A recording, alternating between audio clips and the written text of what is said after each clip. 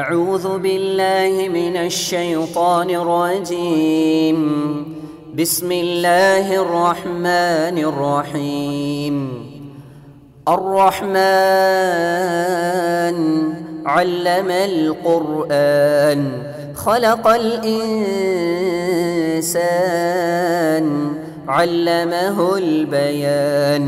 அஸ்ஸலாமு அலைக்கும் வரஹ்மத்துல்லாஹி வபரகாத்துஹு.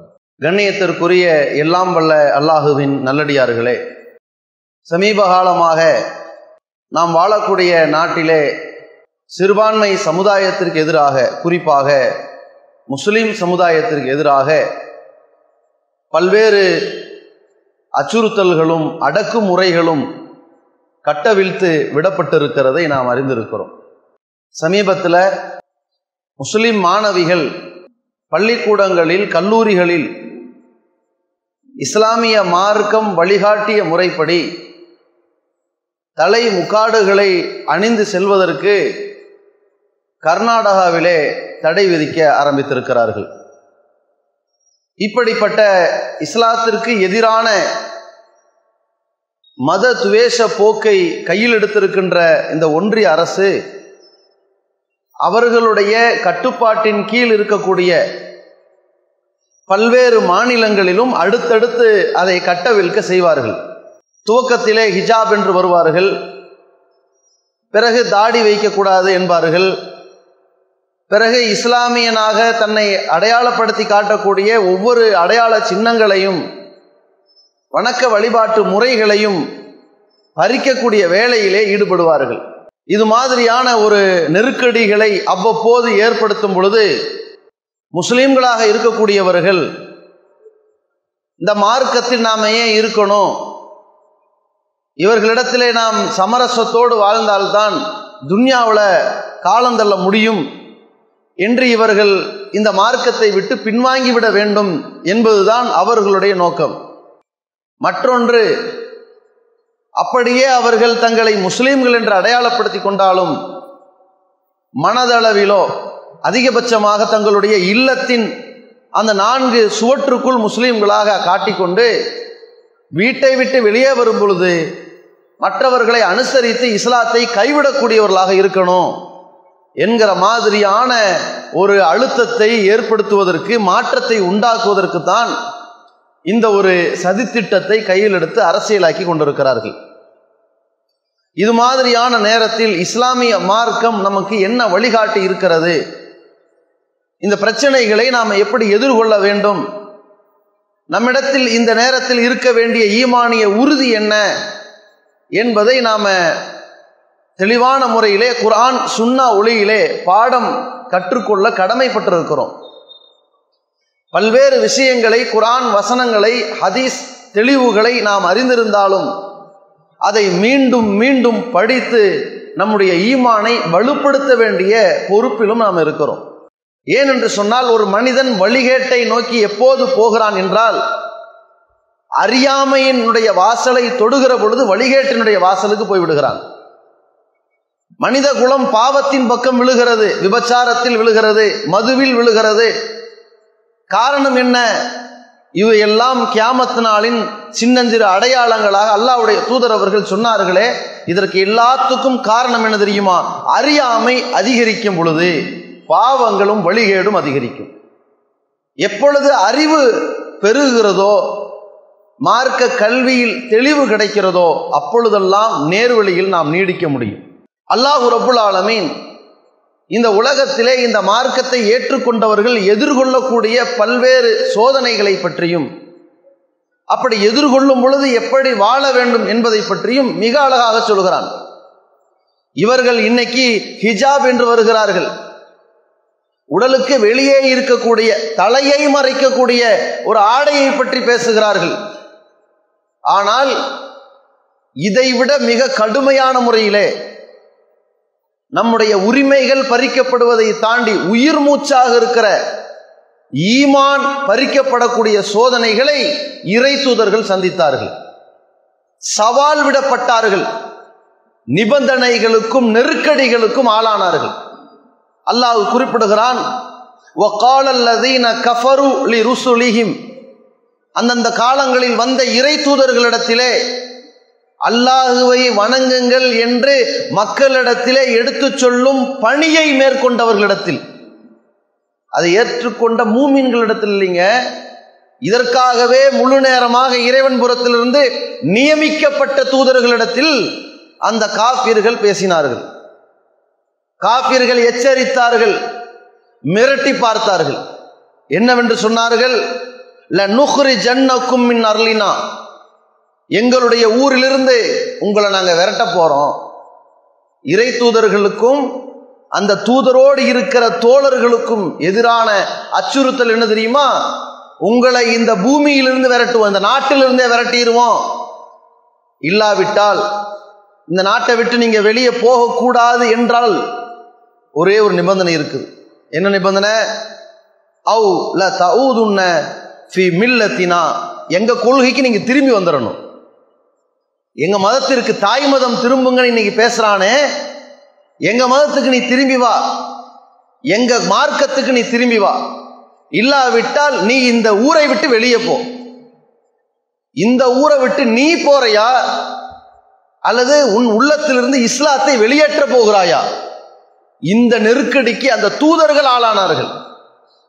மிகப்பெரிய நெருக்கடிக்கே ஆளாகின்ற பொழுது அல்லாஹ் அந்த நேரத்திலே இறை செய்தியை இறக்கி வைக்கிறான். ஃபஅவ்ஹா இலைஹிம் ரப்புஹும், அவர்களது இறைவன் அவர்களுக்கு செய்தி அறிவித்தான். லனுஹ்லிகன்னல் ஸாலிமீன், இந்த அநியாயக்காரர்களை நான் அழித்தே தீருவேன். தூதர்களுக்கு அல்லாஹ் விட்ட செய்தி. பயப்படாதீங்க, கவலைப்படாதீங்க, பின்வாங்காதீங்க, இந்த பாவிகளை நான் அழிப்பேன். அழிக்கிறது மட்டுமல்ல, வல நுஸ்கினன்னக்கும் அல் அர்ல மின் பாதிஹிம், அவர்களுக்கு பிறகு இதே பூமியிலே உங்களை நான் தங்க வைப்பேன். இந்த ஊர்ல இருந்து தானே உங்களை விரட்ட நினைக்கிறான், இந்த நாட்டில இருந்து தானே உங்களை விரட்ட நினைக்கிறான், இதே பூமியில உங்களை நான் தங்க வைப்பேன். அல்லாஹ் சொல்லிவிட்டு, தாலிக்க, இந்த வாய்ப்பு யாருக்கு கிடைக்கும் என்றால், எப்போது எதிரி அழிவான் என்றால், எப்போது ஈமான்தாரிகள் அந்த பூமியிலேயே நிலைத்திருக்க முடியும் என்றால், உரிமையை வென்று சாதிக்க முடியும் என்றால், அதற்கான நிபந்தனையை அல்லாஹ் சொல்கிறான். ذَلِكَ لِمَنْ خَافَ مَقَامِي وَخَافَ وَعِيدِ, யார் நாளை மறுமை நாளில் எனக்கு முன்னால் நிற்பதை அஞ்சி வாழுகிறானோ, அல்லாஹுவை அஞ்சுபவனுக்கு, அல்லாஹுவின் முன்னிலையிலே மறுமையில் நிற்கப் போகிறானே அந்த நாளை அஞ்சுபவனுக்கு, வகாஃப வஈத், எனது எச்சரிக்கைகளை அஞ்சி நடப்பவனுக்கு இது நடக்கும். உன்னை எப்படி மிரட்டி பார்த்தாலும் சரி பயப்படாத, எனக்கு பயப்படு, அந்த இறைவனுக்கு பயப்படு, அந்த மறுமையை பயப்படு, இறைவனின் எச்சரிக்கைக்கு பயப்படு. அப்படி பயந்து இறைவனுக்கு அஞ்சி நீ நடந்தால், எவனுக்கும் அஞ்சாமல் நீ இருந்தால், இந்த கொள்கையில் நீ நீடித்திருப்பாய், இந்த ஊரிலே நீ நீடித்திருப்பாய், அவர்கள்தான் அழிவார்கள், நீ வாழ்வாய் என்று அல்லாஹ் நமக்கு ஒரு வாக்குறுதி அளிக்கிறான். என்ன வாக்குறுதி? நீ துணிச்சலோடு இரு, பயப்படாத, நீ அல்லாஹ்வை பயப்படு, அந்த சட்டங்களை இறக்கி வைத்தவனுக்கு கட்டுப்படு, அதன் விளைவாக பாவிகளை நான் பார்த்துக் கொள்வேன், பாவிகளை நான் அழிப்பேன், உனக்கு வாழ்விடத்தை நானே கொடுப்பேன், இங்கேயே கொடுப்பேன் என்று அல்லாஹ் சொல்கிறான்.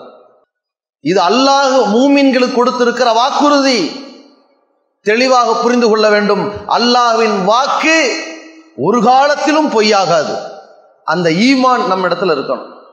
இப்ப அல்லாஹ் நமக்கு விதித்திருக்கிற சட்டம் என்ன தெரியுமா? அந்த சட்டத்துல கொஞ்சம் கூட காம்ப்ரமைஸ் பண்ணாம, எந்த மனிதர்களுடைய திருப்திக்காக வளைந்து கொடுக்காம, எந்த மனிதர்களின் அடக்குமுறைக்காக விட்டு கொடுக்காம, அதில் முழு மூச்சோடு உயிர் மூச்சோடு அதுல நிக்கணும். அல்லாஹ் சொல்கிறான், சூரா அஹ்ஸாப் 33வது சூரா 59வது வசனத்திலே குறிப்பிடுகிறான், யா அய்யுஹன் நபி, சட்டம் இறங்குது இப்பதான், அல்லாஹ்வின் தூதர் அவர்களுக்கு வருகிறது. குல்லி அஸ்வாஜிக, உன் மனைவிமார்களுக்கு சொல்லுங்கள், ஒ பனாத்திக்க, உன் பெண் பிள்ளைகளுக்கு சொல்லுங்கள், ஒன் நிசாயில் மூமினின், மூமினான பெண்களுக்கு சொல்லுங்கள், யுத்னீன அலைஹின்ன மின் ஜலாபீபிஹின்ன, அவர்கள் ஜில்பாபுகளால் தங்களை மறைத்துக் கொள்ளட்டும், அவர்கள் மீது ஜில்பாபை தொங்க விடட்டும். ஜில்பாப் என்றால் முகத்தையும் கையையும் தவிர மற்ற அனைத்தையும் மூடக்கூடிய ஒரு ஆடை. தலையை மூடிக்கொள்ளும், உடலை மூடிக்கொள்ளும், கை முகத்தை தவிர, கை மணிக்கட்டு வரை முகத்தை தவிர மற்ற அனைத்தையும் மூடுகிற ஆடையை அவர்களுக்கு போட சொல்லுங்கள். அல்லாஹ் ரப்புல் ஆலமீன் சொல்கிறான், ذَلِكَ أَدْنَى أَنْ يُعْرَفْنَ, அவர்கள் யார் என்று அறியப்படுவதற்கு இந்த குறைந்த பட்ச அளவு போதுமானது. ஃபலா யூதைன், அவர்கள் தொல்லைப்படுத்தப்படாமல் இருப்பதற்கு இது ஏற்றது என்று அல்லாஹ் சொல்கிறான். பெண்கள் பாதுகாப்பான முறையில் வாழ்வதற்கு, அவர்கள் யார் என்று சமுதாயத்தில் அறியப்படுவதற்கு மிக தெளிவான ஒரு ஆடை முறையை அல்லாஹ் ஒரு சட்டமாக இயற்றிய பொழுது, அல்லாஹ் ஒரு சட்டமாக இறக்கி வைத்திருக்கிற பொழுது அதை கடைபிடிக்க வேண்டிய கடமைதான் மூமினான பெண்களுக்கு இருக்கிறதை தவிர அதில் மாற்றம் கொண்டு வருவதற்கோ, அதை நீக்குவதற்கோ, அதற்கு சமரசம் பேசுவதற்கோ இறை நம்பிக்கை கொண்ட யாருக்கும் எந்த உரிமையும் கிடையாது. அல்லாஹ் இறக்கி வைத்திருக்கிற இந்த மார்க்க சட்டத்தை கடைபிடிப்பவன் தான் மூமின். ஒரு அறியாமையிலே சிலர் பேசுகிறார்கள், இஸ்லாத்தினுடைய 50 கடமைகளில் ஷஹாதா, தொழுகை, நோன்பு, ஜக்காத்து, ஹஜ்ஜு, இந்த 5 தானே இருக்குது, ஹிஜாப் இல்லையே என்கிறார்கள். அவர்கள் இந்த மார்க்கத்தை அறியாதவர்கள், மாற்று சமுதாயத்தை சேர்ந்தவர்கள், ஆட்சி பொறுப்பில் இருக்கிற காரணத்தினால் நம்மை எதிர்ப்பதற்காக இப்படி ஒரு வாதத்தை வைக்கிறார்கள். இஸ்லாத்தின் 50 கடமைகளில் முதலாவது என்ன? வணக்கத்திற்குரியவன் அல்லாஹ்வை தவிர வேறு யாரும் இல்லை. வழிபடுவதற்கு தகுதியானவன் அல்லாஹ்வை தவிர வேறு யாரும் இல்லை. முஹம்மது ரசூலுல்லாஹ் பின்பற்ற தகுதியானவர்கள் நபிகள் பெருமகனாருக்கு பிறகு யாரும் இல்லை. இந்த ஷஹாதாவுக்கு உட்பட்டதுதான். அல்லாஹ்வை நீ கடவுளாக ஏற்றுக்கொண்டால் அவன் சொன்னதன் அடிப்படையில் வாழணும். அதான் இந்த ஷஹாதா. இந்த ஷஹாதாவுக்கு உட்பட்டதுதான் இந்த ஹிஜாப். உன்னுடைய உணவு முறை அல்லாஹ் சொன்ன மாதிரி இருக்கணும். நீ அல்லாஹ் தானே கடவுளை ஏற்றிருக்கிற, தூதர் காட்டி தந்த முறையில் இருக்கணும். தூதரைத்தான வழிகாட்டியா ஏற்றிருக்கிற, அப்போ உன்னுடைய உணவு முறை அல்லாஹும் தூதரும் சொன்னது போன்று இருக்க வேண்டும். உன்னுடைய உடைமுறை அல்லாஹும் தூதரும் சொன்னது போன்று இருக்க வேண்டும். உன்னுடைய வணக்க வழிபாட்டு முறை அல்லாஹும் தூதரும் சொன்னது போன்று இருக்க வேண்டும். ஹலால் எது, ஹராம் எது, அல்லாஹும் தூதரும் சொன்னது போன்று இருக்க வேண்டும். இப்படி இருந்தால்தான் லா இலாஹ இல்லல்லாஹ் என்பதனுடைய விளக்கத்தை, இலக்கணத்தை நீ புரிந்து வாழ்கிறாய் என்று பொருள். அப்ப அல்லாஹ் நமக்கு சட்டமாக்கி இருக்கிறான். அதனால் மூமீன்கள் அதை கடைபிடிக்க வேண்டும். மூமீனான பெண்கள் இந்த ஆடை முறையை கட்டாயம் கடைபிடிக்க வேண்டும். இந்த நேரத்தில் ஊர் உலகத்தில் ஒரு மாதிரி நினைப்பார்கள், நம்மளை தப்பா நினைப்பார்கள், நம்மளை வித்தியாசமா பார்ப்பார்கள், நம்மளை வேறுபடுத்தி தனிமைப்படுத்துவார்கள், நம்மளை விரட்டி அடிப்பார்கள், நமக்கு உரிமைகள் பறிக்கப்படும் என்கிற எந்த விதமான காம்ப்ரமைஸ், சமரசத்திற்கு ஒரு இறை நம்பிக்கை கொண்டவன் ஆளாகிவிடக் கூடாது.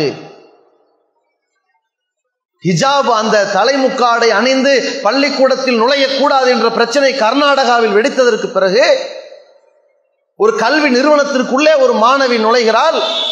நூற்றுக்கணக்கான குண்டர்கள், மாணவர்கள் அல்ல, வன்முறைக்காக கட்டவிழ்க்கப்பட்ட குண்டர்கள் அந்த இடத்திலே இருந்து அதை எதிர்த்து நிற்கின்ற பொழுது அந்த பெண் அல்லாஹு அக்பர் என்று முழங்கிவிட்டதற்கு பிறகு பல மாணவிகள், முஸ்லிம் மாணவிகள் வெட்கப்பட்டு, இவ்வளவு காலம் நம்ம ஹிஜாபை போடாம பள்ளிக்கூடத்துக்கு போயிட்டுமே, போடுவேன் என்று போடுகிறார்கள்.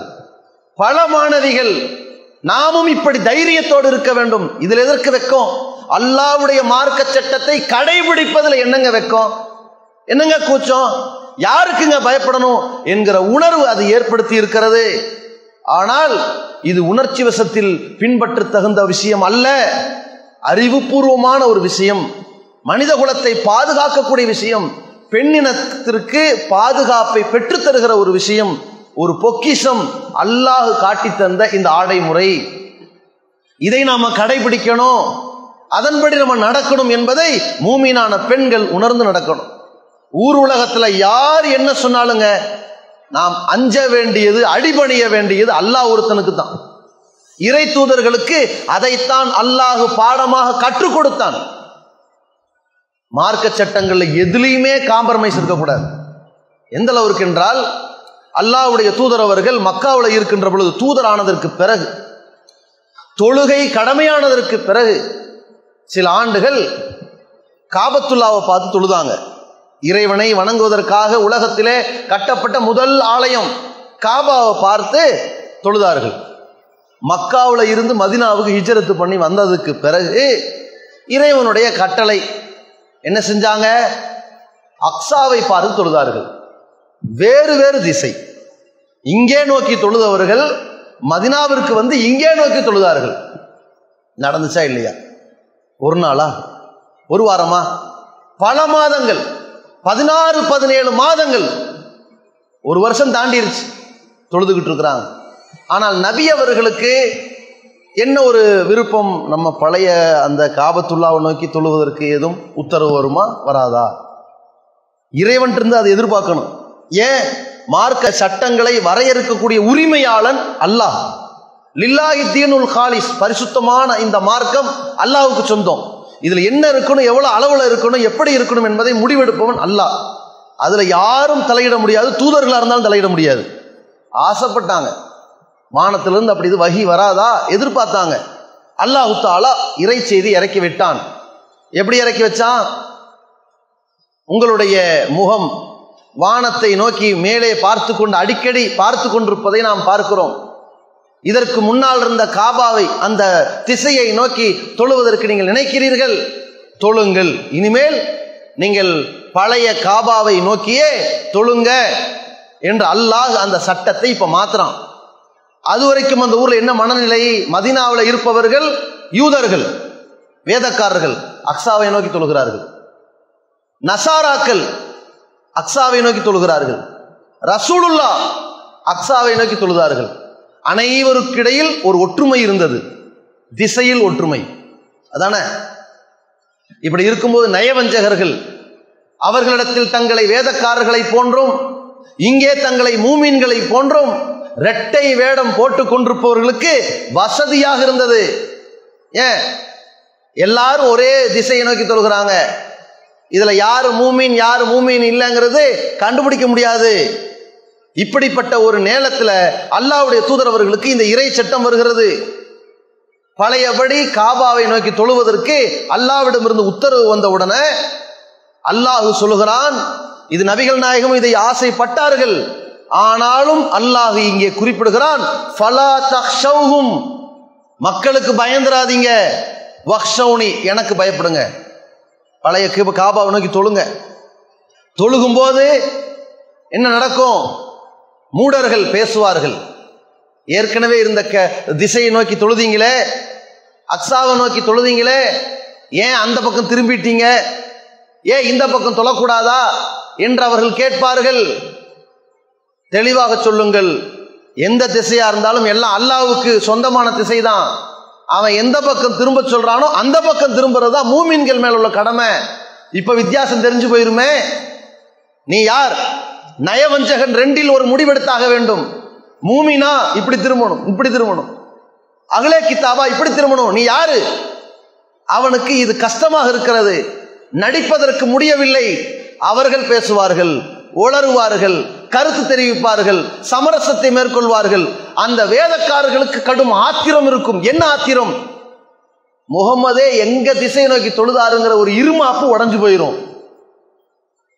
திசை மாறிவிட்டார்களே என்று மிகப்பெரிய ஒரு குரோதம் ஏற்படும். அந்த நேரத்தில் மதீனாவுல இவ்வளோ பெரிய ஒரு குழப்பம் தேவையா என்று நினைத்து நீ பின்வாங்க கூடாது. மனிதர்களுக்கு அஞ்சாதீங்க, எனக்கு பயப்படுங்க என்று அல்லாஹ் ரப்புல் ஆலமீன் இந்த இடத்திலே குறிப்பிடுகிறான். அல்லாஹ்வுடைய தூதர் அவர்கள் டிக்ளேர் பண்ணாங்க, மன் சல்லா சலாத்தனா, நம்முடைய தொழுகையை தொழுபவன், வஸ்தக்பல கிப்லத்தனா, நம்ம கிப்லாவை முன்னோக்குபவன், வ அக்கல தபீஹத்தனா, நாம் அறுப்பதை சாப்பிடுபவன், தாக்க முஸ்லிம், அவன்தான் முஸ்லிம். டிக்ளேர் பண்ணாங்க. என்ன ஆகும்? நீ திரும்பித்தான் ஆகணும், கட்டுப்பட்டு தான் ஆகணும். இதுவும் அல்லாஹ்வுடைய பள்ளி, அதுவும் அல்லாஹ்வுடைய பள்ளி என்று சமரசம் பேச இடம் கிடைக்கவில்லை.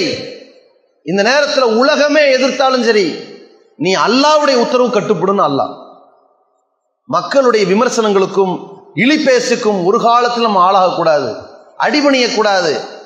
நாம் ஆளானாலும் அடிபணிந்து விடக்கூடாது, அதற்காக இணங்கி போய் விடக்கூடாது. நாம் எந்த ஒரு நிலையிலையும் அல்லாஹ் இட்ட சட்டம் இது, யாருக்காகவும் நான் இஸ்லாத்தை விட்டு கொடுக்க மாட்டேன், இஸ்லாத்திற்காக நான் யாரையும் விட்டு கொடுப்பேன் என்ற கொள்கையில் இருக்கணும். ஒரு கட்டம் பாருங்க, திருமண சட்டம். இன்றைக்கு நம்ம மக்கள்கிட்ட இருக்கிற நடைமுறையை சொல்றேன். தாடி வைக்க மாட்டான், ஏன்? பிற சமுதாயத்தவர்களோடு கலந்து வாழ்ற ஒரு இடம், கட்ட மீச மாதிரி வச்சிருக்கிறான், தாடியை விட்டுட்டான். இது யாருடைய கலாச்சாரம்? யூதர்களுடைய கலாச்சாரம். அவர்கள் மீசையை வளர விடுவார்கள், தாடியை ஒட்ட நறுக்கிக் கொள்வார்கள். நீங்க மாற்றம் செய்யுங்க, மீசையை கத்தறீங்க, அதுக்கு மாற்றம் செய்யணுமா இல்லையா? இவன் மீசையை கட்ட மீச மாதிரி வச்சு தாடியை ஒட்ட நறுக்கவோ சேவ் பண்ணிக்குவான். எந்த தருணத்திலும் தன்னை முஸ்லிம்னு இந்த கூட்டத்துக்குள்ள அடையாளம் காட்டிடக்கூடாது. ஏன்? அவர்களோடு நம்ம சமரசமா போகணும் என்று நினைப்பான். மார்க்க சட்டத்தை பேணி தன்னை முஸ்லிம் என்று காட்டிக்கொள்ள தயக்கப்படுகிறான், வெட்கப்படுகிறான். பாருங்க இவனுடைய நடவடிக்கைகள். திருமண முறைகளில் நீங்கள் பார்த்தீங்கன்னா, பிற சமுதாயத்தவர்கள் மாமன் மகளை கல்யாணம் பண்ணுவாங்க, தன்னுடைய மாமனுடைய மகள். அதே நேரத்தில் கூட பிறந்த அக்காளுடைய மகளை கல்யாணம் பண்றாங்க. தாய் மாமன் தன் உடன் பிறந்த அக்காளின் மகளை கல்யாணம் பண்றாங்க. தாய் மாமன் தன்னுடைய உடன் பிறந்த அக்காளின் மகள் தன் மகள் மாதிரி. அப்படி கட்டலாமா? இறைவன் அதை தடை செஞ்சிருக்கிறான். இறைவன் தடை செய்த ஒரு விஷயத்தை அவர்கள் செஞ்சுட்டு வராங்க. அதுல அவங்க காம்ப்ரமைஸ் பண்ணல, செஞ்சுக்கிட்டு தான் இருக்கிறாங்க. அதை ஒரு குற்றமா நினைக்கல. ஆனா நமக்கு நம்முடைய தந்தையின் சகோதரர், நம்ம சாச்சா, அவருடைய மகளை நம்ம கல்யாணம் பண்ணலாமா கூடாதா? மார்க்கம் திருமணம் செய்ய அனுமதி கொடுத்து விட்டது. மார்க்கத்தில் தடை இல்லை, அனுமதி இருக்கிறது. இவன் இந்த ஊர் மக்கள்கிட்ட பழகி இருக்கிற அண்ணன் தங்கச்சின்னு பேர் வச்சு சாச்சா மகளை கல்யாணம் பண்ண வேணாம். ஏன்? அண்ணன் தங்கச்சி மாதிரி கல்யாணம் பண்ணா ஊர் உலகத்துக்கு பதில் சொல்லணும், தப்பா நினைப்பாங்க. மாமன் மகளை முடிச்சுக்குவோம், மச்சிங்கிற உறவுல முடிச்சுக்குவோம், சாச்சி மகள் தங்கச்சிங்கிற மாதிரி வச்சுக்குவோம் என்று மனிதர்களுக்கு திருப்தி அடைந்து சட்டத்தை வளைக்கிறான். அல்லாஹ் ரப்புல் ஆலமீன் அப்படி இல்லை. ஒரு சட்டத்தை போட்டான்னா நீ யாருக்காகவும் சங்கடப்படாத, கேவலமா பேசினா என்ன, விமர்சனம் பண்ணா என்ன, நீ யாருடைய சட்டத்தை பின்பற்ற? அல்லாஹ்வுடைய சட்டத்தை. கௌரவமாகவும் கண்ணியமாகவும் இருக்கணும். அவர்கள் மனித சட்டங்களின்படி வாழ்பவர்கள், நீ படைத்தவனின் சட்டத்தின்படி வாழ்பவர். எப்படி இருக்கணும்? அல்லாஹ்வுடைய தூதர் அவர்களுக்கு ஒரு வளர்ப்பு மகனா இருந்தார். 1000 இருந்தாலும் வளர்ப்பு மகன் பெத்த பிள்ளை கிடையாது. அதை பிராக்டிக்கலா புரியணுமா இல்லையா? ஜெயித் என்ற ஒரு வளர்ப்பு மகனார் இருந்தார். அவருக்கு ஜைனப் அவர்களை திருமணம் முடித்து வைத்திருந்தார்கள். 2 பேருக்குள்ள பல சங்கடங்கள் நடந்தது, வாழ்க்கை ஒத்து போகல. ஒரு கட்டத்தில் ஜைனப் ரலியல்லாஹு அன்ஹா அவர்கள் நபிகள் நாயகம் ஸல்லல்லாஹு அலைஹி வஸல்லம் அவர்களை திருமணம் முடிக்கக்கூடிய ஒரு சாத்தியக்கூறு இருக்கிறது. அவர்கள் நல்ல உயர்ந்த குடும்பம் கோத்திரத்தில் இருக்கிறாங்க. நபி அவர்களை திருமணம் முடிக்கிறதுக்கு அவங்களுக்கு ஆட்சேபனை இல்லை. ஆனால் நபிகள் நாயகம் ஸல்லல்லாஹு அலைஹி வஸல்லம் என்ன பயப்படுறாங்க, ஊர் மக்கள்கிட்ட என்ன பயந்தாங்க? நாம நம்முடைய வளர்ப்பு மகனின் மனைவியை சொந்த மருமகள் மாதிரி நினைச்சுக்கிட்டாங்க. சொந்த மருமகளை மாமனார் திருமணம் முடிக்க முடியாது, மருமகனை மாமியார் திருமணம் முடிக்க முடியாது. வளர்ப்பு மகன் சொந்த மகனே அல்ல. ஊர் உலகம் சொல்லிட்டா பெத்த பிள்ளை ஆயிருமா? ஊர் உலகம் சொல்லுது, ஊர் உலகம் நம்புது, அதுக்காக பெத்த பிள்ளையா? ஆனால் நபிகள் நாயகம் ஸல்லல்லாஹு அலைஹி வஸல்லம் என்ன பண்றாங்க? அம்சிக் அலைக்க ஜௌஜக்க, கணவன் மனைவி பிரிஞ்சிடாதீங்க, நீங்க சேர்ந்தே வாழுங்க செய்துட்டு சொல்றாங்க ரசூலுல்லாஹ். அல்லாஹ் அதை நினைவுபடுத்துகிறான். நீ அவரிடத்திலே உன் மனைவியோடு வாழ்க்கை நடத்தி பிரிஞ்சிடாதேன்னு சொன்னாயே, நீ மக்களுக்கு பயப்படுறியா? அல்லாஹ் கேட்கிறான். பயப்படக்கூடாது. நீ எந்த அளவுக்கு அல்லாஹ் சொல்கின்றான்? மனிதர்களுக்கு பயப்படுகிறீர்கள். ஒரு திருமணம் செய்ய வேண்டிய சூழல் ஏற்படும் பொழுது அல்லாஹ்வே திருமணம் செய்து வைக்கின்றான். அவர்களுக்கு இடையிலே பிரிந்து மனமுறிவு வாழ்க்கைக்கான இத்தா காலம் முடிந்து தயார் நிலை, மறுமணத்திற்கு தயார் நிலையிலே ஜைனப் அவர்கள் இருக்கிற பொழுது அல்லாஹ் சொல்கிறான், நாம் அந்த பெண்ணை உங்களுக்கு திருமணம் முடித்து வைக்கிறோம். நீங்க என்ன பண்றீங்க? இந்த நிலைக்காக வேண்டி மக்களுக்கு பயப்படுகிறீர்கள். வல்லாஹு அஹக்கு அன் தஹ்ஷாஹு, நீங்கள் பயந்து நடப்பதற்கு மிகவும் தகுதியானவன் அல்லாஹ் மட்டும்தான், மனிதர்களுக்கு பயப்படாதீங்க. அல்லாஹ் இதை சொல்கிறான். சொல்லிவிட்டு ஒரு காரணத்தை சொல்கிறான், லிகைலா யகூன அலல் முஃமினீன ஹரஜுன் ஃபி அஸ்வாஜி அதியாயிஹிம். எதற்காக இந்த தூதர் வளர்ப்பு மகனுடைய மனைவியை தலாக்குக்கு பிறகு, இத்தாவுக்கு பிறகு திருமணம் முடிக்க வேண்டிய சூழலை அல்லாஹ் ஏற்படுத்தினான் தெரியுமா? இறை நம்பிக்கையாளர்களிடத்தில் தன்னுடைய வளர்ப்பு மகனின் மனைவியை ஒரு கட்டத்தில் திருமணம் முடிக்க வேண்டிய சூழல் ஏற்படும் பொழுது, வேண்டாம், அது பாவம், அதை செஞ்சிடக்கூடாது, நபி கூட செய்யல என்ற வழிமுறை உருவாகிவிடக்கூடாது. நீங்கள் வளர்க்கின்ற பிள்ளை உங்கள் பிள்ளை அல்ல, அந்த மருமகள் உங்க மருமக அல்ல என்பதை அல்லாஹ் ரப்புல் ஆலமீன் உலகமே தப்பா பேசுங்க. நபிகள் நாயகத்தினுடைய வயதையும் அவருடைய மதிப்பையும் அவருடைய ஆட்சி நிர்வாகத்தையும் பலதாரமான வாழ்க்கையிலும் கூட இவர் தன்னுடைய மகனின் மனைவியை முடிக்கலாமா என்று பேசும். கேவலமாகவும் பேசலாம். நீ பயப்பட வேண்டிய தகுதியானவன் அல்லாஹ் மட்டும்தான், யாருக்கும் பயப்படாத. இது யாருடைய சட்டம்? அல்லாஹ் போடுகிற சட்டம். தூதர் தன்னுடைய செயல்முறையில காட்டியாக வேண்டும், இது ஹலால் தான், ஹராம் என்று நினைத்து விடாதீர்கள் என்பதற்கு செயல் வடிவம் தூதர் கொடுத்தாக வேண்டும். அப்படி வருகிற பொழுது, செயல் வடிவத்தில் வருகிற பொழுது எந்த சங்கடத்தை பற்றியும் கவலைப்படாதே ரசூலுல்லாஹி ஸல்லல்லாஹு அலைஹி வஸல்லம் செய்து காட்டினார்கள். அவ்வளவுதான். ஜெயித் பின் முகமது என்கிற ஒரு சிந்தனை அங்கே தவிடுபடியாக்கப்பட்டுருச்சு. ஜெயித் முகமதின் மகன் அல்ல என்று திட்டவட்டமாக்கப்பட்டு விட்டது. அப்ப அந்த அளவிற்கு இந்த தூதர்களுக்கு அல்லாஹ் சொல்லி கொடுத்திருக்கிற வழிமுறை, மார்க்க சட்டம் என்று வந்து விட்டால் யாருக்காக வளைந்து கொடுக்கக்கூடாது. கடைபிடிப்போம், செயல்படுத்துவோம். ஆனதாகட்டும், வெட்டு ஒன்று துண்டு ரெண்டு அதுல நிற்போம், உறுதியா நிற்போம். அதுல எவ்வளவோ பெரிய பிரச்சனைகள் வந்தாலும் பின்வாங்க மாட்டோம். ஏன் இப்படி பின்வாங்காதே, அநியாயக்காரர்களை நான் பார்த்து கொள்கிறேன் என்று அல்லாஹ் பொறுப்பெடுத்துக் கொண்டான். நீ எவ்வளவு பயந்தாலும் நீ விரட்டப்பட மாட்டாய், இங்கதான் இருக்க போற, உனக்கு நான் வாழ்விடம் கொடுப்பேன் என்று அல்லாஹ் பொறுப்பெடுத்துக் கொண்டான். நம்மை படைத்தவன், நாம் யார் என்று சொல்ல முடியாத ஒரு நிலையில் தாயினுடைய கருவறையில் இருக்கும் பொழுது நம்மை காத்தவன், பாதுகாப்பான நீர் குமிழியிலே நம்மை பராமரித்தவன், நம்மை படைத்து ஆளாக்கி உருவகப்படுத்தி இருக்கிற அந்த இறைவன் நாம் வாழுகிற இந்த பூமியில் அவனுடைய சட்டத்தின்படி செயல்படுவதற்காக உதவுவான் என்கிற உறுதியான நம்பிக்கை இருக்கணும். எப்படிப்பட்ட அச்சுறுத்தல் வரும் பொழுது பின்வாங்கி பிடரில் அடிக்கக்கூடிய வகையில் ஓடுகிற நிலை இருக்கக்கூடாது, எதிர்கொள்ளுகிற நிலை இருக்க வேண்டும். இறை நம்பிக்கையாளர்களின் பண்பாக அல்லாஹ் சொல்கிறான், அல்லதீன காலலஹும் முன்னாசு. இறை நம்பிக்கை கொண்டவர்கள் எப்படிப்பட்டவர்கள் தெரியுமா? அவர்களிடத்திலே மனிதர்கள் எல்லாம் திரண்டு, இன்னன் நாசகது ஜமஊலக்கும் ஃபஹ்ஷவுஹும், உங்களுக்கு எதிராக ஒரு பயங்கரமான ஒரு கூட்டம் திரண்டுருச்சு, உங்களை ஒரு வழி பண்ணாம விட மாட்டாங்க, உங்களுக்கு கடும் அச்சுறுத்தல் இருக்கிறது என்றெல்லாம் அவர்களுக்கு சொல்லி, எனவே அவங்களுக்கு பயந்து நடங்க, அவங்களுக்கு அடங்கி போங்க, அவங்களுக்கு அஞ்சுங்க என்று அவர்களுக்கு சொல்லப்பட்டால் அல்லாஹ் சொல்கிறான், இறை நம்பிக்கையாளர்கள் எப்படி இருப்பார்கள் தெரியுமா? ஃபஸாதஹும் ஈமானா, அது இறை நம்பிக்கை கூடிவிடும்.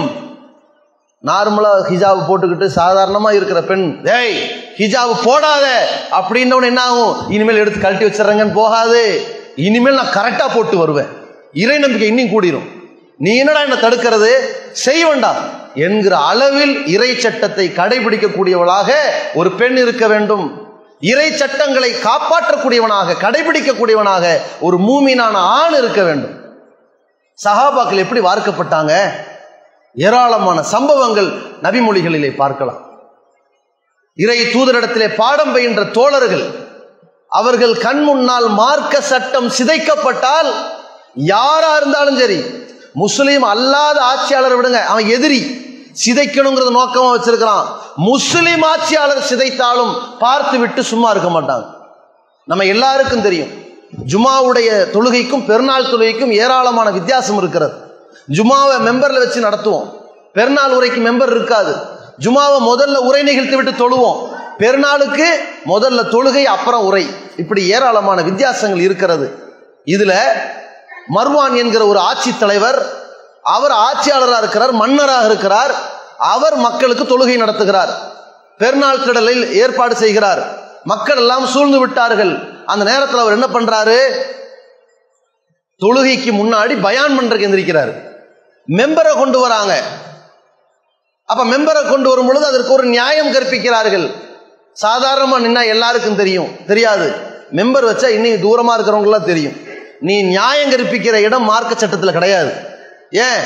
அல்லாஹும் அவன் தூதரும் ஒன்றை காட்டிவிட்டால் அதுல மாற்று கருத்து பேசுவதற்கு எந்த மூமினுக்கும் அதிகாரம் கிடையாது. அப்படி இருக்கும்போது அவங்க என்ன பண்றாங்க, சால்ஜாப்பும் சமரசத்திற்கும் நியாயம் கற்பிக்கிறார்கள். மெம்பர் படியை கொண்டு வரும்போது அபூ மூஸா அஷ்அரி ரலியல்லாஹு அன்ஹு அவர்கள் தடுத்து நிறுத்துறாங்க. ஜுமாவுக்கு தான் மெம்பர், பெருநாளுக்கு மெம்பர் இருக்கா? ரசூலுல்லாஹ் காட்டினாங்களா? எடு, விரட்டினாங்க. பயான் பண்ண போறாரு. எதுக்கு பயான் பண்றீங்க? ஜுமா தொழுகையில தான் முதல்ல பயான், அப்புறம் தொழுகை. பெருநாள்ல முதல்ல தொழுகைக்கு தான் நீ திரட்டணும், பயான் பண்ணக்கூடாது அப்படிங்கிற. அப்ப மருவான் சொல்கிறார், நீ சொல்ற விஷயம் எல்லாம் மலையேறி போயிருச்சுப்பா. நாம முதல்ல தொழுகை நடத்திட்டு பயான் ஆரம்பிச்சோம்னு வை, மக்கள்லாம் ஓடி போயிடுவாங்க. அதனால அவங்கள உட்கார வைக்கணும்னா முதல்ல பயானை பண்ணுவோம், அப்புறம் தொழுகை நடத்துவோம். காரணம் என்னவோ நல்லா தான் தெரியுது, வியாக்கியானம் சொல்றது நல்லா தான் தெரியுது. ஆனால் ரசூலுல்லாஹ் இப்படி காட்டி தரல. அபூ மூஸா அஷ்அரி சொன்னார்கள், அல்லாஹ்வின் தூதரவருடைய சுன்னாவை யாருக்காகவும் நான் விட்டு கொடுக்க மாட்டேன், தொழுகை நடத்தும் முதல்ல என்று தடுத்து நிறுத்தினார்கள். எப்படிப்பட்ட ஈமானிய உறுதியோடு பாடம் கற்றிருக்கிறார்கள். மார்க்க சட்டங்களை முஸ்லிம் தலைவர்கள் வளைந்து கொடுத்தாலும் நான் வளைந்து கொடுக்க மாட்டேன் என்றால், நம்மை அழிப்பதற்கு ஒரு அஜெண்டாவை எடுத்திருப்பவனை பார்த்துவிட்டு கைகட்டி வேடிக்கையா பார்ப்போம்? விடக்கூடாது, போராடுவோம். அல்லாஹ் வாக்குறுதி கொடுத்து விட்டான். எப்படி மூசா நபி சொல்லுகின்றான், ஃபிரௌனுடைய பட்டாளம் உங்களுக்கு எதிராக நிற்கிறது, கொல்ல துணிகிறது, அழிக்க பார்க்கிறது. நீ என்ன பண்ணணும்? இரவு நேரத்தில் அஸ்ரிபி இபாதி, என் அடியார்களை இரவிலேயே கூட்டிட்டு போங்க. கூட்டிட்டு போய் கடல்ல ஒரு வழி ஏற்படுத்துங்க, காய்ந்த ஒரு வழியை ஏற்படுத்துங்கள். சொல்லித்தான் மூசா நபி அல்லாஹ் அனுப்புறான். கடலில் காய்ந்த ஒரு வழியை ஏற்படுத்துங்கள், அவர்களுக்கு உண்டாக்குங்கள் என்று அல்லாஹ் சொல்லி அனுப்புகிறான். மூசா நபிக்கு ஒரு நம்பிக்கை இருக்கிறது. கைத்தடியை பாம்பாக மாற்ற ஒரு அற்புதத்தை நிகழ்த்திய இறைவன் அந்த கைத்தடியால் கடலை பிளக்க செய்ய மாட்டானா? அல்லது கடலையே பிளந்து ஒரு பிரகாசமான வழியை ஏற்படுத்த மாட்டானா?